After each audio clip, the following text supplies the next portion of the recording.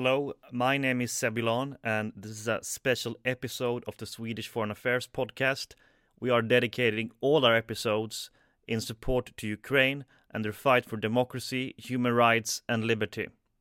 In this brief episode, which was planned on short notice, I interview a representative from the Ukrainian Foreign Ministry about the nuclear dangers facing Ukraine, Europe, and the rest of the world as a result of Russia's aggression against Ukraine. States like these and their terrorist allies constitute an axis of evil. Not merely peace in our time, but peace in all time. Continued cooperation for world peace. All those who have fought against oppression. This country deserves a break from politics and a permanent break.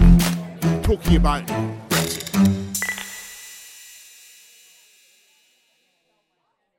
What is your name and what is your position in the Ukrainian Foreign Ministry?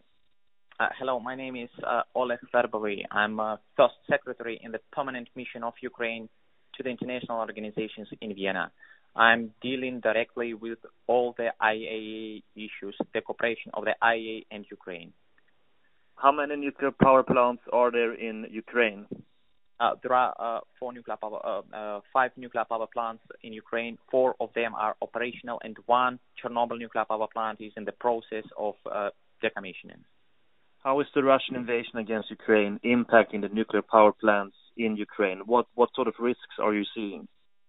Yeah, so it started since the start of invasion. So on 24th of February, operating personnel, the Chernobyl NPP, in total this is 92 persons, have been held hostage by the Russian armed forces. Since then, the shift remains at the site without a change. Nevertheless, in whatever circumstances they are, Ukrainian people, Chernobyl nuclear power plant personnel are maintaining the operation of the facility and ensuring security, but at a gunpoint. I would like to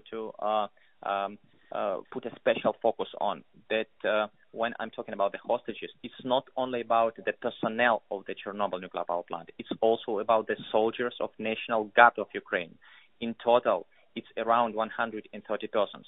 I'm very sorry to say around because I don't have any information, but every life of every Ukrainian person being a hostage at Chernobyl nuclear power plant matters.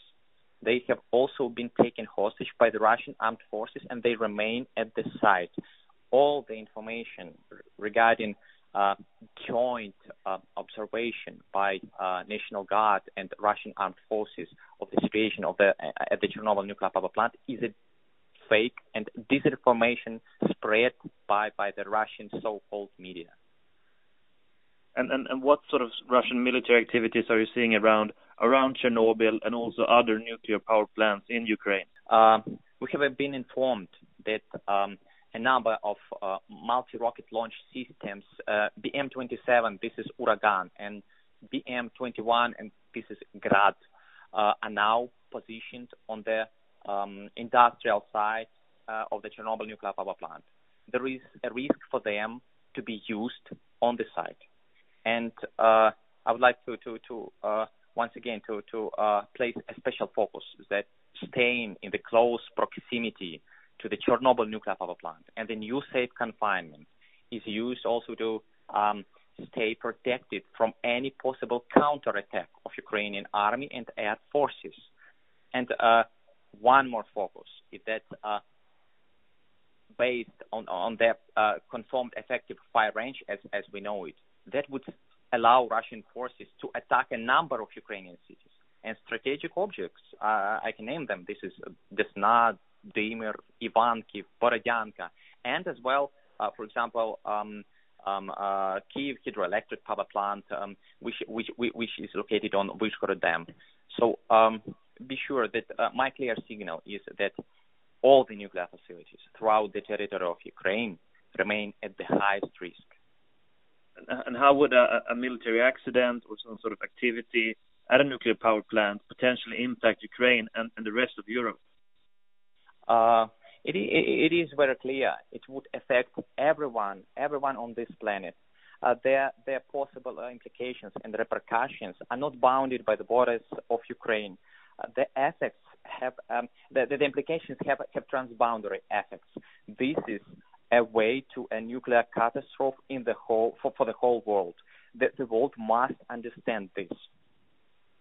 And how can we support Ukraine in your struggle against Russian aggression?